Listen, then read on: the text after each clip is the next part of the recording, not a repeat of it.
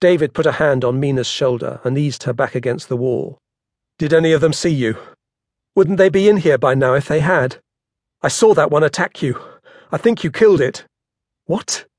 You mean you saw me in trouble and didn't help?" "What could I have done? Besides, you handled yourself pretty well. If a little woman can kill those monsters, then the army should get this whole mess sorted out soon." Mina bit her lip at the sexist remark. Too much had happened to get into a petty argument. David pulled his phone out of his pocket and tried to make a call. Several times he had tried in the last hour, but the mass panic had caused the network to fail as thousands of people used their phones at once. This time, however, looked promising as David glanced at Mina urgently from where he sat. "Yes, hello? Carol, is that you? Oh, thank God. Yes, it's David. No, I'm okay."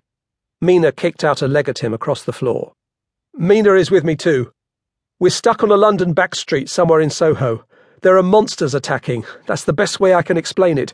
Do you want a quote from me? How about—" Mina kicked him again. "Can she get us help?" David rolled his eyes but took the hint. "We need help, Carol. We're trapped inside a grimy little pharmacy, and I don't know how we're going to make it out of the city. Things are bad. That stone in Oxford Street opened some kind of portal." He paused and listened, then said, "I don't know if it's aliens. They don't look like aliens. They look more like demons. Carol, you need to send help. In the meantime, I can conduct an interview over the phone. Carol? Carol?" David glanced at his phone and cursed. He immediately redialed but couldn't get through. Damn it. Mina honed in on something he'd said and mentioned it now. Demons? David looked at her curiously. "What? You said they look like demons. Don't they?" "Yes, they do, but if they're demons, then the gate that opened was—" David finished her thought. "A gate to hell." Mina nodded. "That would make things a whole lot worse than we even thought." "We're not being invaded by hell, you silly girl. I won't even consider it. Heaven, hell, it's all a load of codswallop." "Well, wallop me a cod," said Mina, "because those monsters outside are demons." David huffed. "Aren't you a Hindu?" "What, because I'm one of the brown folk? There are as many Christians in India as Hindus, but that's beside the point. Up until today, I was an atheist, same as you, yet here you are talking about demons." David folded his arms across his chest. "Fair enough. You may still consider me still an atheist, though." "Even after everything you've seen?" "Those monsters could have been anything. Escaped lab specimens for all we know." "What about the—" Mina trailed off. "What about the what?" She knew David wouldn't believe her, but she was burning to talk about it. "I saw something else," she said. "There was a giant. It looked like a man with wings.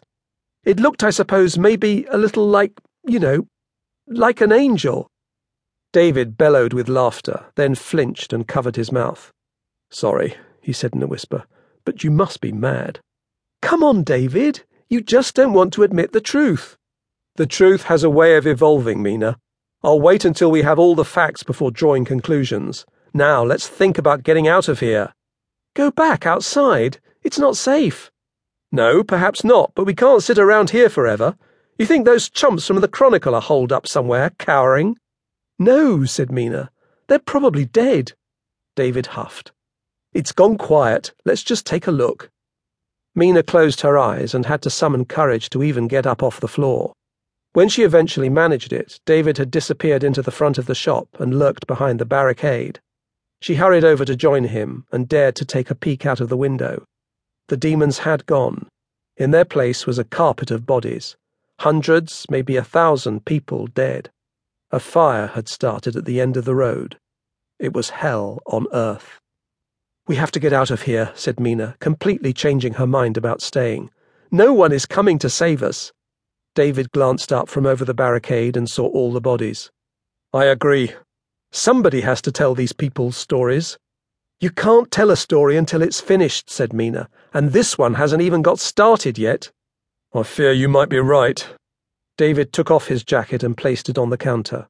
He rolled up his sleeves and started taking down the barricade.